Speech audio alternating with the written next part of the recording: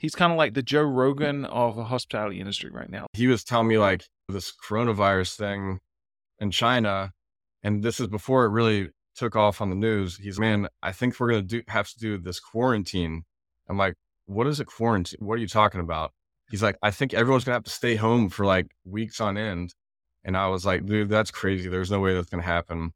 But I got off the phone and was thinking about it and was like, wow, if that does happen, like I'm going to be in a lot of trouble because I still have to pay all my expenses, all my rent, all that sort of stuff, whether I have guests or not.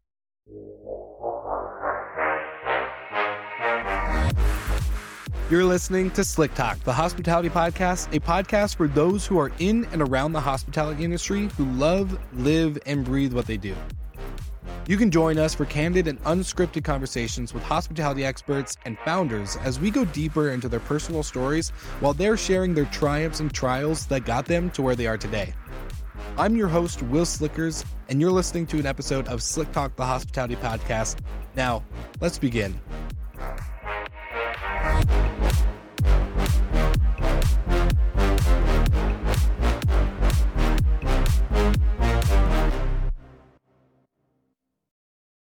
All right, Nathan, another question and a minute with minute, but my question is for new and existing users, what can they expect to be in the horizon when it comes to the devices and the services that you guys offer beyond noise? There are a couple of things in the pipeline now that are pretty exciting for me as an employee and a salesperson of Minute. We're always trying to add new features as evidenced by some of the more recent ones like cigarette detection or outdoor monitoring. And we have a few either launching now or that will be launching soon. For instance, our call assist service will bring the ability to have a human caller actually help make a phone call and deal with a noise event at a property so that it's not just an automated message. We have a couple other exciting ones in the pipeline as well that I won't talk about just yet, but stay tuned. Well, you'll have to tune in to another Minute with Minute. So thank you so much, Nathan, and we're back to the episode.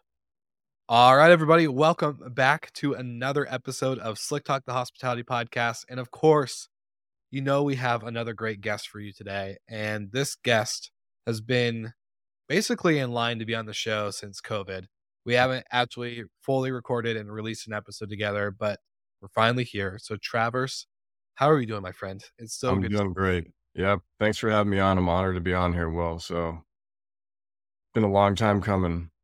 Been a long time coming. And if you don't mind, I'm going to share some context for the listeners. You and I got to chat during COVID, or maybe at like the tail end of COVID.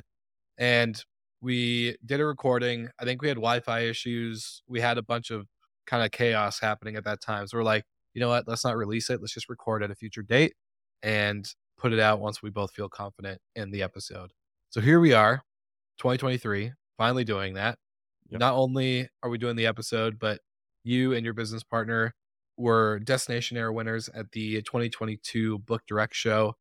And it's been incredible to watch your journey and your story. You're now a father, a husband. You've gotten your business back up and you've grown and changed so many things since the last time we talked. So without giving everything away in this 60-second spiel that I just gave, why don't you introduce us to kind of where everything starts for you? What's your story and where's everything begin? Yeah, we're definitely in a different place than last time we recorded. It was pretty wild during the pandemic. So yeah, I mean, for me, I can kind of go back through the full story. I mean, it really started with the love of travel for me. So when I was about 15, I went on my first trip abroad, and I can remember just sitting in a cafe and like looking around and seeing all these people and just thinking to myself, like, man, these people are speaking a totally different language. They have a different culture from what I'm used to. And I just thought it was fascinating. So that really just kind of planted the seed for me. I went to college at Georgia Southern University and graduated with a degree in finance. Got out of college and didn't really know what I was going to do. I was just kind of bartending. I moved back to Atlanta, was bartending, saving up a little bit of money so I could go travel. And at one point just decided, hey, I'm going to take a trip. I was supposed to go to Thailand for 6 weeks.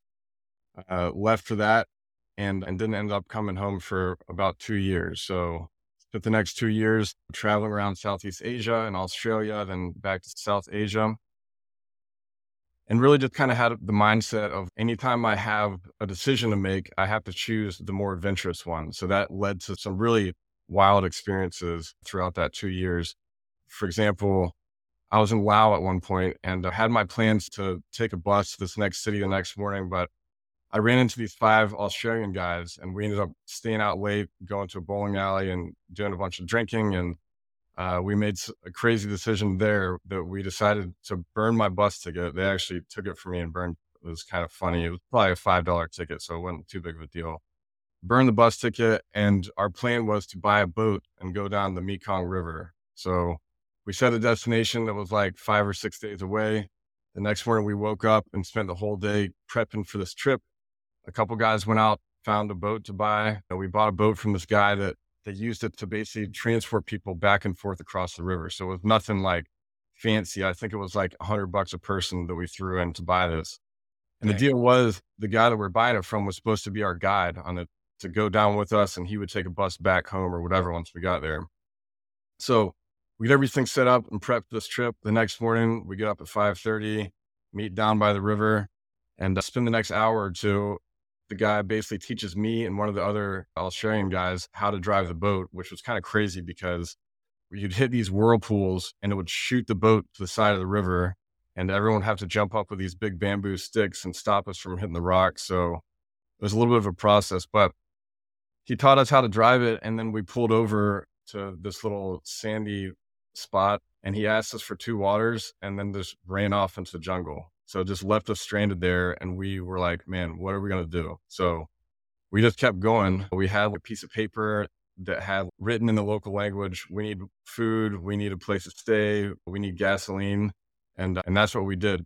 So for the next couple of days, we'd find these little tiny villages on the side of the Mekong River, pull up and show them the piece of paper, and they would welcome us into their homes. We'd all split up and stay in different houses, and they'd cook us dinner, and the next morning we'd be on our way. So that was just one of the things that happened. I mean, we ended up selling the boat and getting a bus way earlier than we anticipated, but it was crazy.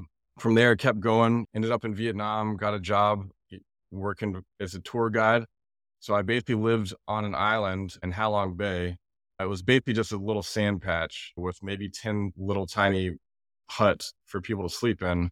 And I'd welcome backpackers every single day, basically teach them how to rock climb and wakeboard, and then they'd send them on their way the next day. And it was a pretty great experience there too. But made it down to Australia, hitchhiked all across Australia, met some surfers down there and did a month surfing on an island in Indonesia. And then I sold my surfboard in the southern tip of India and bought a motorcycle, which my friends make fun of me because I call it a motorcycle, but it was really a moped. I mean, I think top speed was like 35 miles an hour, and spent the next couple months driving that all across India. So I went all the way up into Rajasthan in the desert and up into the mountains. And that's kind of how I finished out the 2-year trip. But, that the reason I mentioned those stories is because that trip really transformed me. I mean, going into it, I was really kind of a shy and timid guy. I didn't really like to put myself out there, but I gained so much confidence from that trip that really has helped lead me to where I am today and start my own business and things like that. So that, and it also kind of planted a seed in me too, that this 9-to-5 lifestyle and culture that I grew up around, that most people in the US grew up around, isn't the only way to live. So that was kind of implanted into my head, and we'll come back in full circle later on. So That's just wild to me. I'd never heard you tell that story with the boat. So to me, that's just, I can't imagine what was going through these guys' head. Just like, one, you meet these guys the night before, they burn your bus ticket, you learn how to ride this boat. The guy asks for waters and just dips into the jungle. And now you're just like trying to figure out what this piece of paper in a foreign language you can't read or write in. And I don't know if you could speak it, but like in my head, I'm like, what the heck? It's something like in a movie you would see. Oh yeah. And I'm curious to know, just from that to then being from like a 6-week plan to go travel to then spending 2 years, how were you like making money? Did you have a nest egg, or what was, No, what was the logistics there? I had saved up about $6,000. I basically I wanted to travel. I didn't really know, I didn't have many friends or really any friends that had traveled, but I knew that I wanted to do that. So I basically just made sure that I didn't like sign any long-term leases or have any contracts that would keep me locked down to where I was. Saved up that $6,000, and then I think the second day that I got there in Thailand, I found out about an Australian working holiday visa. So basically, if you're under 30, you can get a visa to work a year in Australia. And so basically that was like, I'm just going to kind of bounce around in Southeast Asia until I get low on money and then basically try to find jobs there and then fly to Australia where I could work and save up some more and travel after. So, What was the wildest job that you had in Thailand? well, I think the wildest job was definitely working on that island in Halong Bay. It was a party cruise too, so it got really tiring. Every single morning, the people were there for 2 days and they're just there to go out there and party. And I had to keep my spirits on the same level as them, which was pretty difficult and led to me leaving there pretty quickly. How long was that journey? And give me like an example of the itinerary for that cruise. I just, not that I want to go, but Yeah. I mean, it was backpackers, mostly Australians and Europeans. I think I was there for 2 or 3 months. I mean, going into it, I was like, I was eating healthy. I was eating paleo, was really into working out. And then all of a sudden I'm thrown to this where it's like, every morning I'm waking up at 7 and welcome to the island, guys. We're going to go rock climbing. We're going to wakeboard and we're going to party. And you know me, it's not my personality. So it was a little tough, but yeah, it was a good time. yeah, and say I think when I ran into you in Vegas, it's like I was kind of like, let's go to the break of dawn. And you're like, 11 o'clock. Yeah. I'm going to head home. Yeah, I'll be there for one beer and then we're out. Yep. No, I I am totally. getting old too. So remember that. Well, I was gonna say it's part of a question I kind of wanted to come to a little bit later in the episode, but going from such an extreme lifestyle of travel and adventure and really just like freedom and lack. And when I say this, I don't want anyone to think I'm saying something else, but like lack of security, right? No long-term leases, no agreements, no commitments, just go. And there's nothing wrong with that. I think a lot of people need to experience that before. Actually, almost everyone should experience that, Oh, depending on yeah. the personality.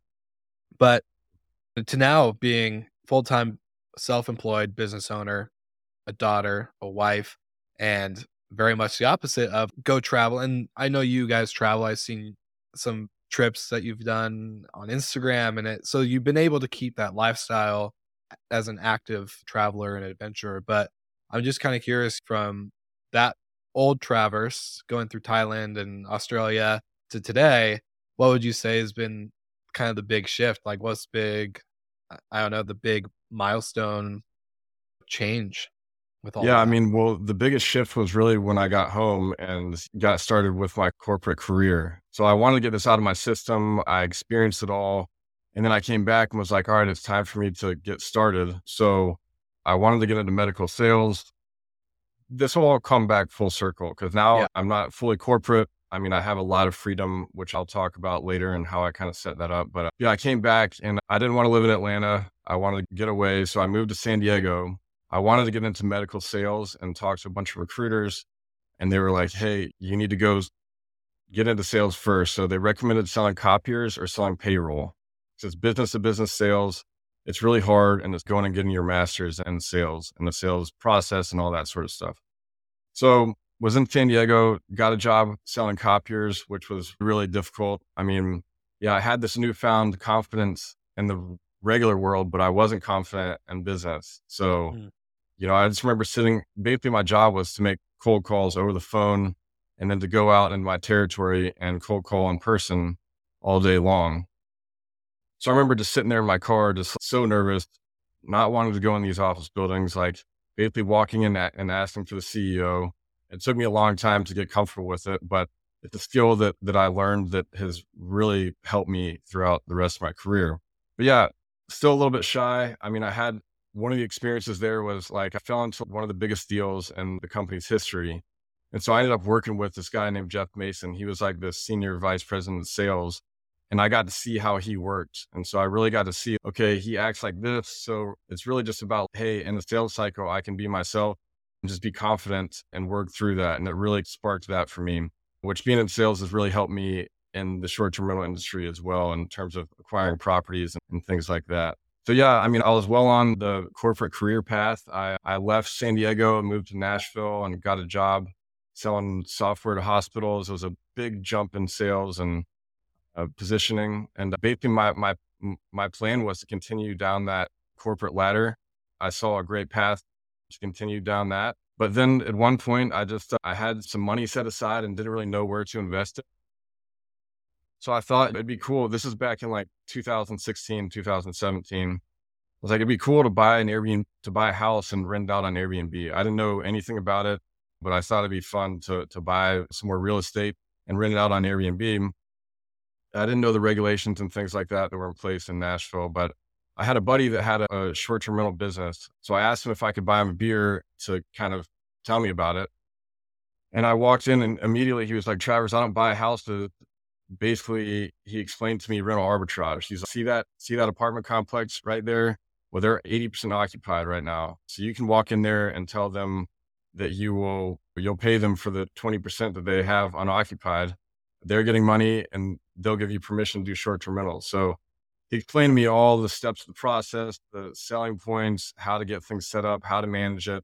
And I went home the next morning. I woke up and was like, man, that stuff that he's doing is really cool. But in my mind, I'd already had my path set. Wasn't really thinking entrepreneurial anymore at that point.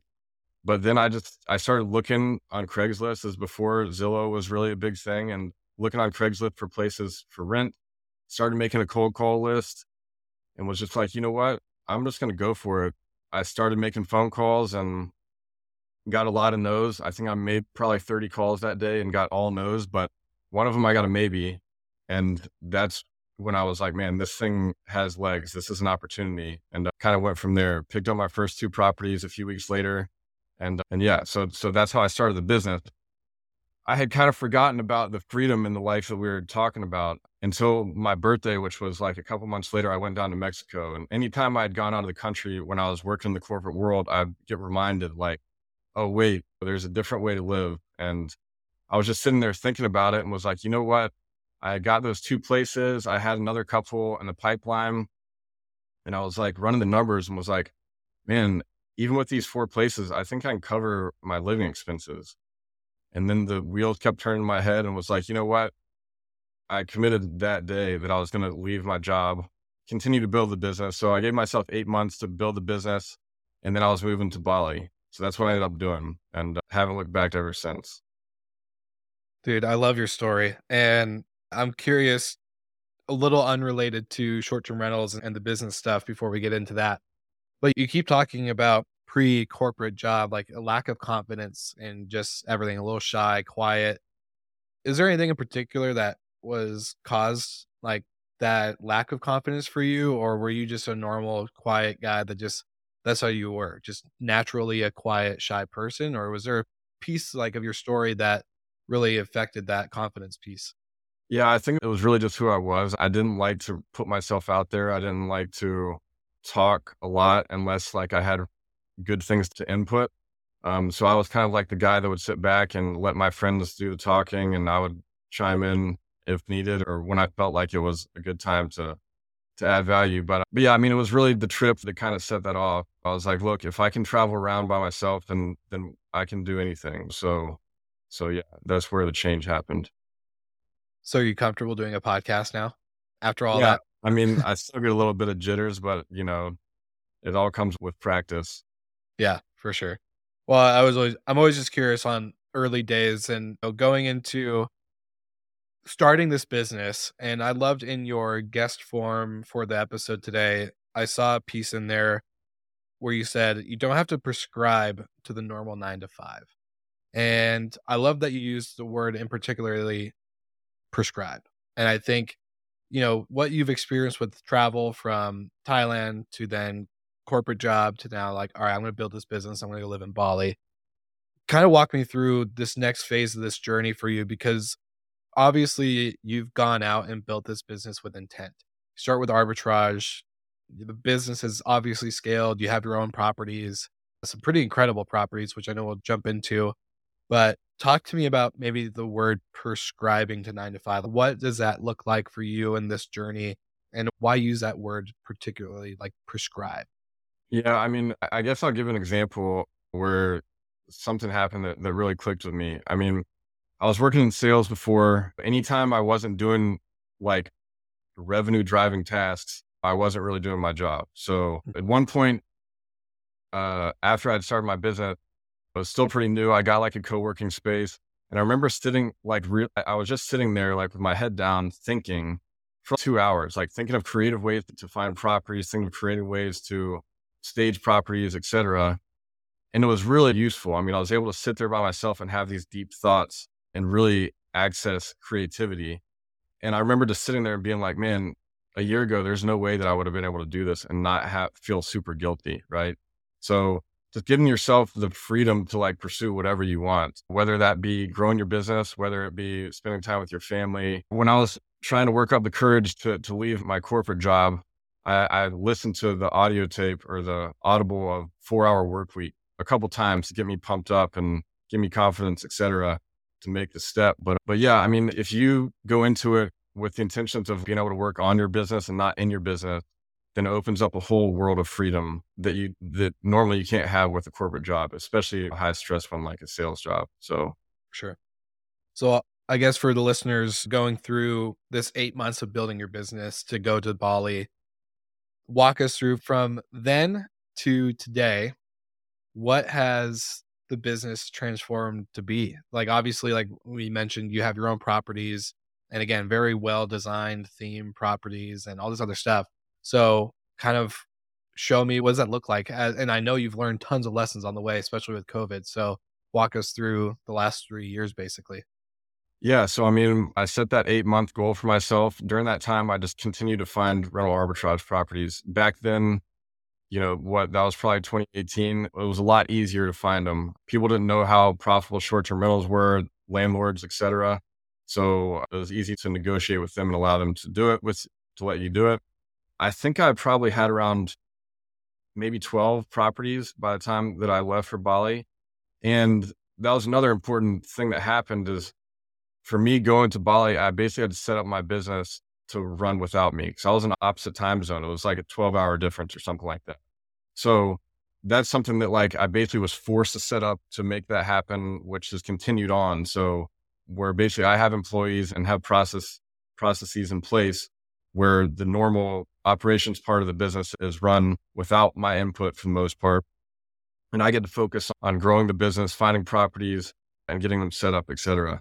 All right, Slick Talkers, now for another dynamic sponsored duo of the podcast. I would love to introduce you to Vintory and Safely. About Vintory, we've had Brooke Flotz on the podcast, who is the founder, multiple times, and him and his team know numbers. They know data and they know marketing. They know how to help property managers just like you scale and grow their business by adding more inventory, aka more homes, into your rental program that drive the bottom line. For all of you listeners that want to learn how to scale and grow your inventory, you can get a free digital copy of Brooke's book called From 0 to 500 Properties in 5 Years. And for an added bonus, if you would do a demo of the Vintory platform, you'll get a $50 gift card to Amazon. Now that's a sick deal. And now to touch on our friends at Safely.com. Safely.com helps property managers just like you and I protecting the homes that they manage from structural damage to content damage and of course bodily injury. This means plates, linens, cups, couches, tables, curtains, walls, and of course your guests themselves are protected. And this helps you by scaling your company in order to ensure that you are retaining owners and inventory in your program. If anything is broken or if anyone is hurt, you are able to make a claim through Safely, and within 3 business days you can get instantly paid out to replace any items and settle any claims that happen on site without having to deduct from your owner's payouts. That's why I call these guys the dynamic sponsor duo. And thank you so much for tuning into the podcast. Check out their offers in the show notes, and back to the episode.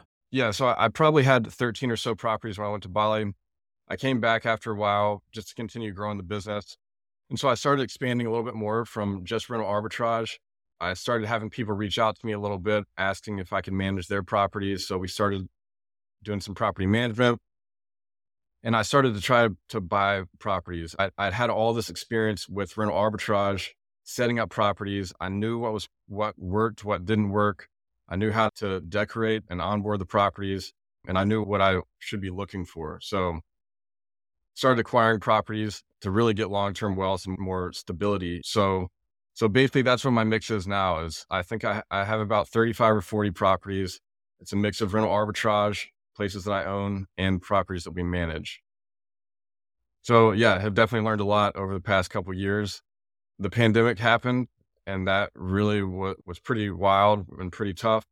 I guess that's when we connected for the first time. But, I think I had maybe 25 properties or so, mostly rental arbitrage at that time. And I remember at the beginning, so I just spent a couple months creating like an online course. So this was back before all the gurus are showing up on your Instagram and TikTok. Yeah. There was one guy named Brian Page, and he was just doing so well. So I was like, look, this is a great opportunity. I spent a couple months creating the online course, basically pouring knowledge into it. I had an on-site thing here in Nashville where 20 or 30 people came up and did like a 3-day course type thing that we continued on. It was really successful, and I really enjoyed it. They got a lot out of it too. So the next step was to move it online. So I created this course. I was going to fly down to Costa Rica with my videographer 2 weeks before I was supposed to go to Costa Rica. I was on the phone with a friend of mine. This is like beginning of March 2020. And he was telling me like this coronavirus thing in China. And this is before it really took off on the news. He's, man, I think we're going to have to do this quarantine. I'm like, what is a quarantine? What are you talking about? I think everyone's going to have to stay home for like weeks on end. And I was like, dude, that's crazy. There's no way that's going to happen. But I got off the phone and was thinking about it and was like, wow, if that does happen, like I'm going to be in a lot of trouble because I still have to pay all my expenses, all my rent, all that sort of stuff, whether I have guests or not. And so I got the bright idea. I was like, all right, well, I have a strict cancellation policy. Normally my prices are pretty high for the next 2-3 months or so, but I just went in and lowered all my prices to the minimum, like basically the minimum that we will charge, and got like tons of bookings over a few days. Basically was like, all right, I have enough in bookings that if everyone cancels and I get half of what they paid, then I'll still be able to cover my expenses. So I was like, all right, we're good. Let's go to Costa Rica. Flew down to Costa Rica with a videographer. And literally right when I landed, I looked at my phone and saw that Airbnb was giving full refunds, and my heart just dropped. I was just in panic mode. I didn't know what was going to happen. So that was the start of it. Ended up going back home and trying to figure out a way to save my business. At that time, I have two options, right? I can either just close down shop, close my business, and let the past however many years just go away. And I mean, because I've been building the business up until this point and just basically had the rug pulled out from underneath me. I was basically taking the money that I was making, reinvesting into more properties. So I didn't really have a ton of savings at that point because I just kept reinvesting it. My mindset was like, if the market starts to change or whatever, I'll see my numbers dropping and I'll be able to just not renew my lease when the time comes up. I never expected it to be like an immediate type thing like it ended up being. So I thought the first option was close down the business, close up shop. The other option would be, let's just continue to try to rent to whoever comes into town, and maybe I'll just drain my savings. I don't know how long it'll take. Maybe it'll take 2 months, maybe it'll take 3 months, but we didn't know how long this was going to last at that point. So it's pretty bad options right there. Go bankrupt or close down the business you built, right? But I really just put my nose to the grindstone. Like I set a goal for myself that I had to fill one property every single day, and was just brainstorming, trying to come up with ideas. I think like mid-March, I made a website called medreliefhousing.com. I think you probably remember that.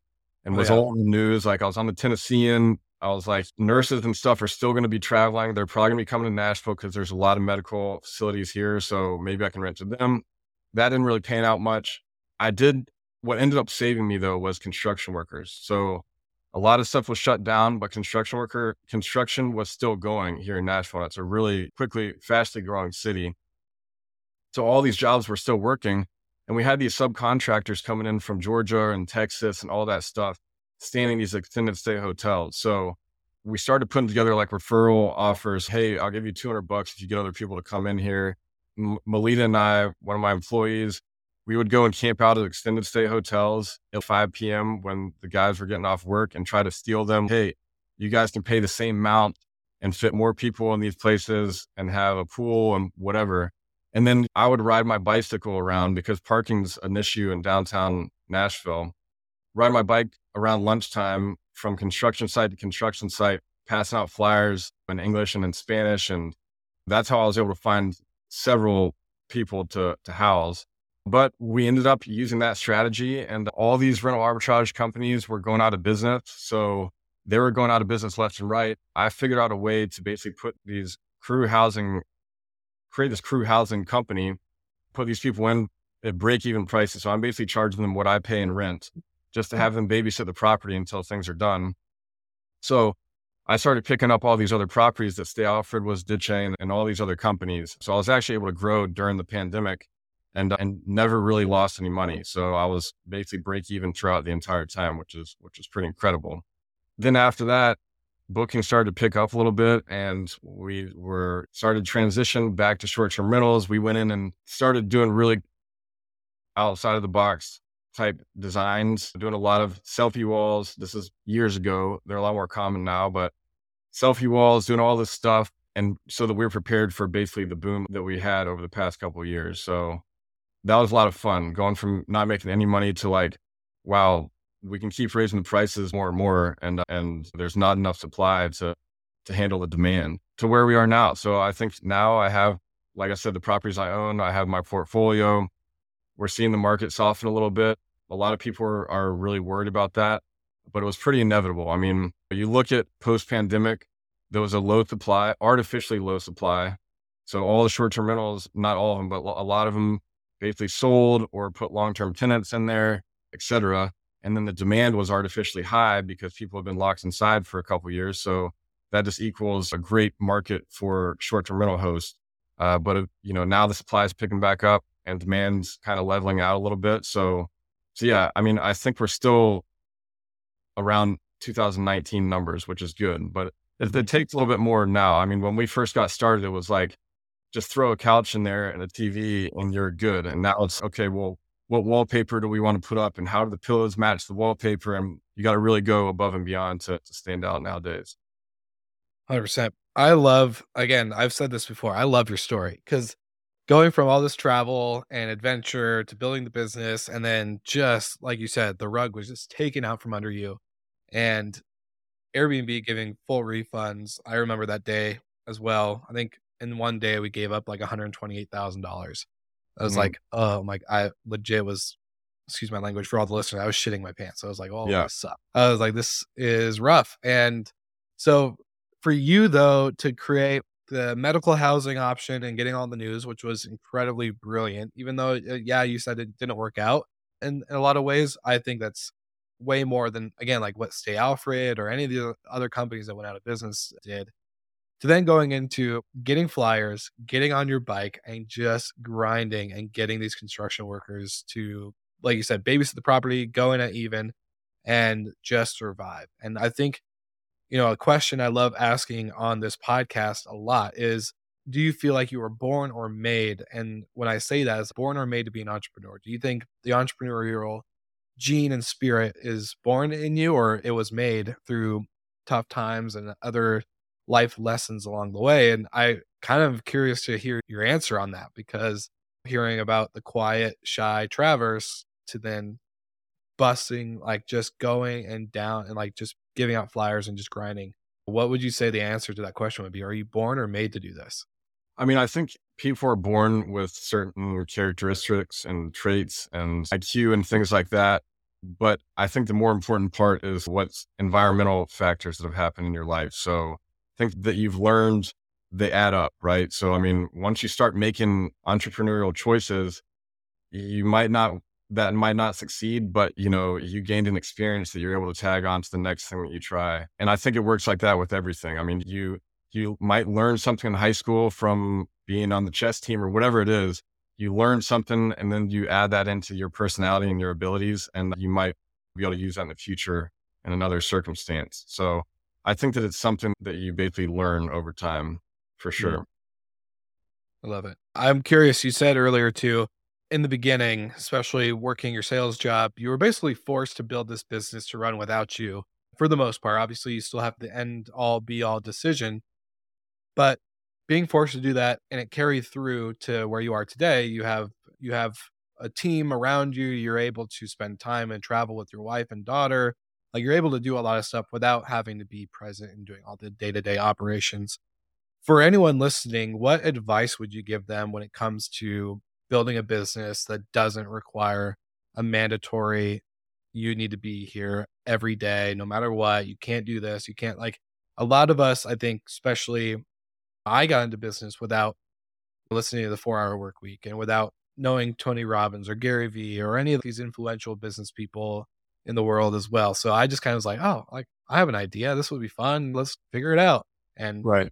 failed along the way a couple times. And now here we are today. But, you know, what advice, I guess, would you give for anyone starting or even who's been running their own business and just feels stuck? Like, I would love to know how you would kind of approach that from a different, maybe perspective or lens if you didn't have the opportunity to start the way you did. Yeah, I mean, I think that it's easiest if you set up the process when you're first starting out, right? Mhm. If you have the mindset of, hey, I'm going to have this business working for me instead of me working and being like the main part of the business. So if you have that goal in mind from the beginning, then, it's way easier. It's a lot harder to do once you build the business around yourself and then decide that you want to like take some time away from it. I mean, usually when that's the case, the option is to basically just sell the business. So, I mean, there's plenty of books to read. I think there's one called Profit First, maybe. There's a couple that I've read that are really good that talk about basically changing that around once you have the business started to pull yourself out of it. But yeah, I mean, basically just hiring people that you trust and working with them. And I mean, I've gotten really lucky with some of the people that I've hired that are able to basically take things off on their own and figure them out without having to come to me. So I think that's probably a big part of it is hiring the right people and just building the processes the way that you need to be without you involved fully. Right. So Yeah. Yeah. I struggled with that a lot because a lot of my processes are in my head. It's just, oh, I yeah, just know it. I remember the conversation. I remember how to do this. I remember to do that, blah, blah, blah. Would you say you're more, I'm trying to word this right. You're more of an integrator. You are a kind of a CEO type operator where you just, you need to get this documented. So you just do it out the gate. Or do you think you're a little bit more of the freedom creative side and you had to learn that kind of, hey, I need to document this before oh things. yeah. No, I'm not good at that. I wish that I was way better. I wish that I was a CEO, but I'm not good at the management operation side of things. I'm at heart a salesperson, right? So what brings me happiness and fulfillment is like going out and finding once it's found, the excitement's gone for me. I just want to go find something else and Mhm. continue down that track. So no, I'm definitely not a CEO type. I think that at the size that I am, it's easy. You're able to basically get away with not having documents for every single sort of procedure. If I wanted to scale up to 200 or 300 properties, then I'd certainly need to be better at that. But I'm sticking around where I am because I'm not great at it. So basically my goal is to like improve, like increase the quality of my properties over the quantity, right? So I'd rather have 10 houses that I own fully in cash that are high performing than having 500 that I manage, right? Yeah. So Yeah, 100%. And that was going to lead into a question. You have a mix of arbitrage and management and ownership. I'm curious, obviously having a good mix is always the best approach rather than being just arbitrage or just co-hosting or just whatever. Do you have a preferred? Do you like arbitrage more than you like ownership? Do you like ownership more than you like co-hosting? Vice versa. What's your kind of preferred approach when it comes to the properties that you have? definitely owning the property. I mean, there's so many benefits that come with owning property. I mean, it's to build long-term wealth, the best way to do it is through real estate, right? Mhm. So I basically view the rental arbitrage part of my business. I mean, that's what gave me the freedom. That's what allowed me to leave my corporate job and to be able to build this portfolio and have the freedom to travel or have the freedom to like, spend time buying and building other properties or whatever it is. So the rental arbitrage piece is great for cash flow.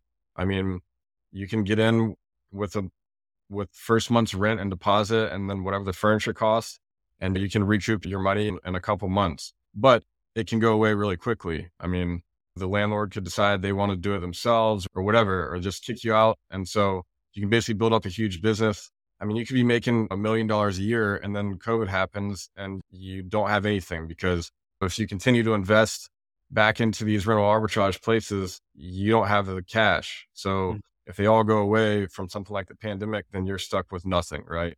So ownership is the best for me. management is good. I mean, they all kind of go hand in hand. So it's, hey, we're already managing our own properties in house. Why not add a couple more that are in the same area that are going to perform well and throw them into the bucket with the rest of the properties that we're managing? So it's a nice add-on. And I know a lot of people that do really well with managing at scale. So yeah, all three are great in their own ways.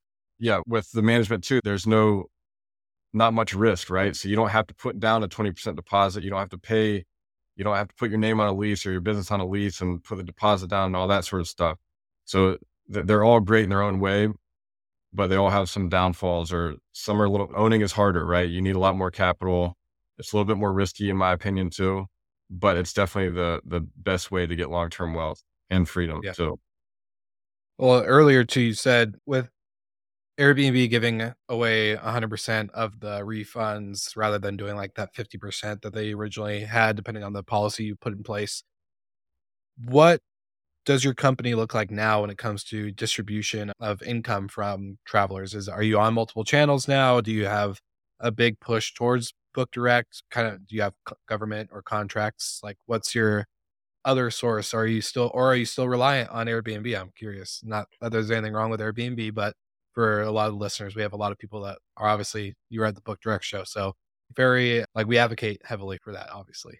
Yeah, I know. It's funny because I remember years ago when Clubhouse came out, I think you and I were talking, you were talking about direct booking, and I was like, man, I don't really see the benefit in it. I mean, the way that I viewed it back then was like, it takes a lot of work to get direct bookings, and more work than I think 8% Airbnb fee or whatever. So that was my mindset back then. It was like, I don't want to work for years and constantly be working, get direct bookings just to make a tiny bit more. But that my attitude's changed a little bit since the pandemic. And now we're on Airbnb, VRBO, and direct booking. We're looking at maybe getting on some other platforms, but we're really pushing the direct bookings nowadays. We're working with a lot of influencers and partnering with some other companies here in Nashville. Most of our properties are like super bachelorette themed, pink, crazy wallpaper on the ceilings, like themed properties. So we'll get influencers in there and give them discount codes. And that's what's really driven our direct booking business. It's not like we're doing 50% direct bookings, but there's a couple of properties that we have that are probably getting around 30-40% of the bookings are direct bookings. I love that. And you're not wrong. Like, book direct is still really hard. It's 100%, especially for when you look at, 8% more. Do I really want that? But I think the part where you're especially talking about wealth and building a sellable business and other stuff like that, having the ability to say there's a lifelong value in this customer that does book direct, they do save us money. That 8% compounded over 5-10 years was really valuable. It's really valuable for a lot of businesses and whatnot. So I love that you're really spreading through outside just Airbnb, especially after all that. Yeah. Like No, and on top of that too, another thing to your point, with most markets getting more saturated nowadays. Here in Nashville, you're one short-term rental or one Airbnb out of 8,000 on their website, right? Or more. So basically having a brand for yourself and getting direct bookings takes that away. So instead of you being 1 out of 8,000, you can hit a certain niche and you're 1 out of a small handful. So it separates you from the rest. Definitely. And I know we wanted to kind of get into some of your themed houses. So for the listeners, what I'm going to do is I'm going to make sure everything's plugged in the show notes for your Dolly Parton house and all the other cool stuff, just because I think it's really cool what you guys have built with this experiential hospitality. Hence one of the reasons why you were one of the Destination Air winners in 2022. And I just love the story, the way you've built it, the approach, the mix, like the lessons learned along the way. You have so much to share. So we definitely need to come back. But as we can kind of wrap up this episode, I told you this before. We have every guest before leave a question for the next guest without telling them who they are. So if you're ready, I have your question prepared for you. All right, let's hear it. All right. So it's from Jesse Vasquez. And Jesse left the question for you, Travers. What is the one defining moment that changed everything for you? And it can even be a negative one where people would look at it as a negative moment, but really in your eyes and your story, it was the most impactful. Yeah, I don't know. I mean, there was a moment in my corporate career that really was a big one for me. Basically, like my first month in this business and in this new company, I was the youngest sales guy, about 20 years, like the first young person that they had hired in a long time, I think. And I basically got put on the spot. Like after a month of being with the company, I had to go and do a presentation in front of the entire sales force. And at first I said no, but then I talked to my dad and he was like, look, Travers, this is a huge opportunity for you. So secretly, it was like during the presentation or during the conference, they basically did a fake roulette thing and came on my name. So, but I actually knew like a couple of weeks beforehand that I was going to do it. So I spent anytime I had a free chance, I would practice. And I went up there in front of everyone and just crushed it. It was all about the preparation. And I went up there feeling confident and comfortable. I was listening to pump up videos on YouTube in the bathroom before I went out, and went out there. Like people went crazy afterwards. Like I was getting emails from my CEO and people like that at this big company. Dang. So it was really cool. But yeah, I mean, it just really taught me like how important preparation is. And if you prepare for certain situations, then you can really blow them out of the water. So, I mean, I'd say that was a pretty impactful part for me. One of my favorite mottos is victory loves preparation. So I think that's a great one to share. And now to have you pass the baton off to the next guest, what's something you want to know without knowing who they are, their story, their journey? What's the question you would want to hear on the podcast that I could ask them? I guess it's really the $1 million question. I guess most of the people are in hospitality or the short-term rental industry, but I guess the question would be, what do you think the future is for the industry and how do you plan to stand out? I guess. What are you going to do to stand out and continue to be successful in the industry? I love it. Well, if you had one link, which we're not going to do, we're going to make sure everything's in the show notes for the listeners to check out all your properties and more about you.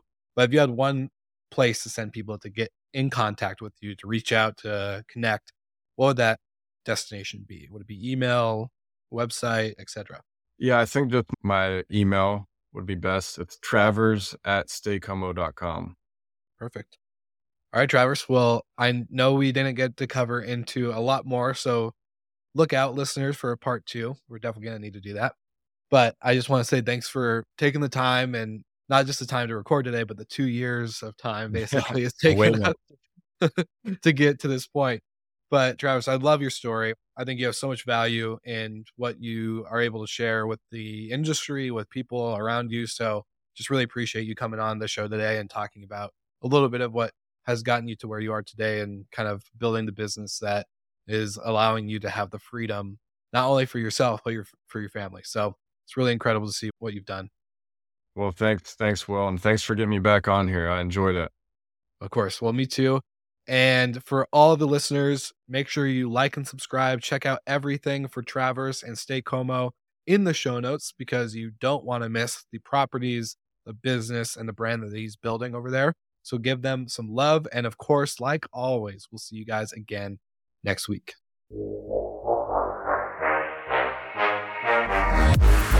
Thank you so much for listening, and thank you to our show partners for making Slick Talk, the hospitality podcast, possible.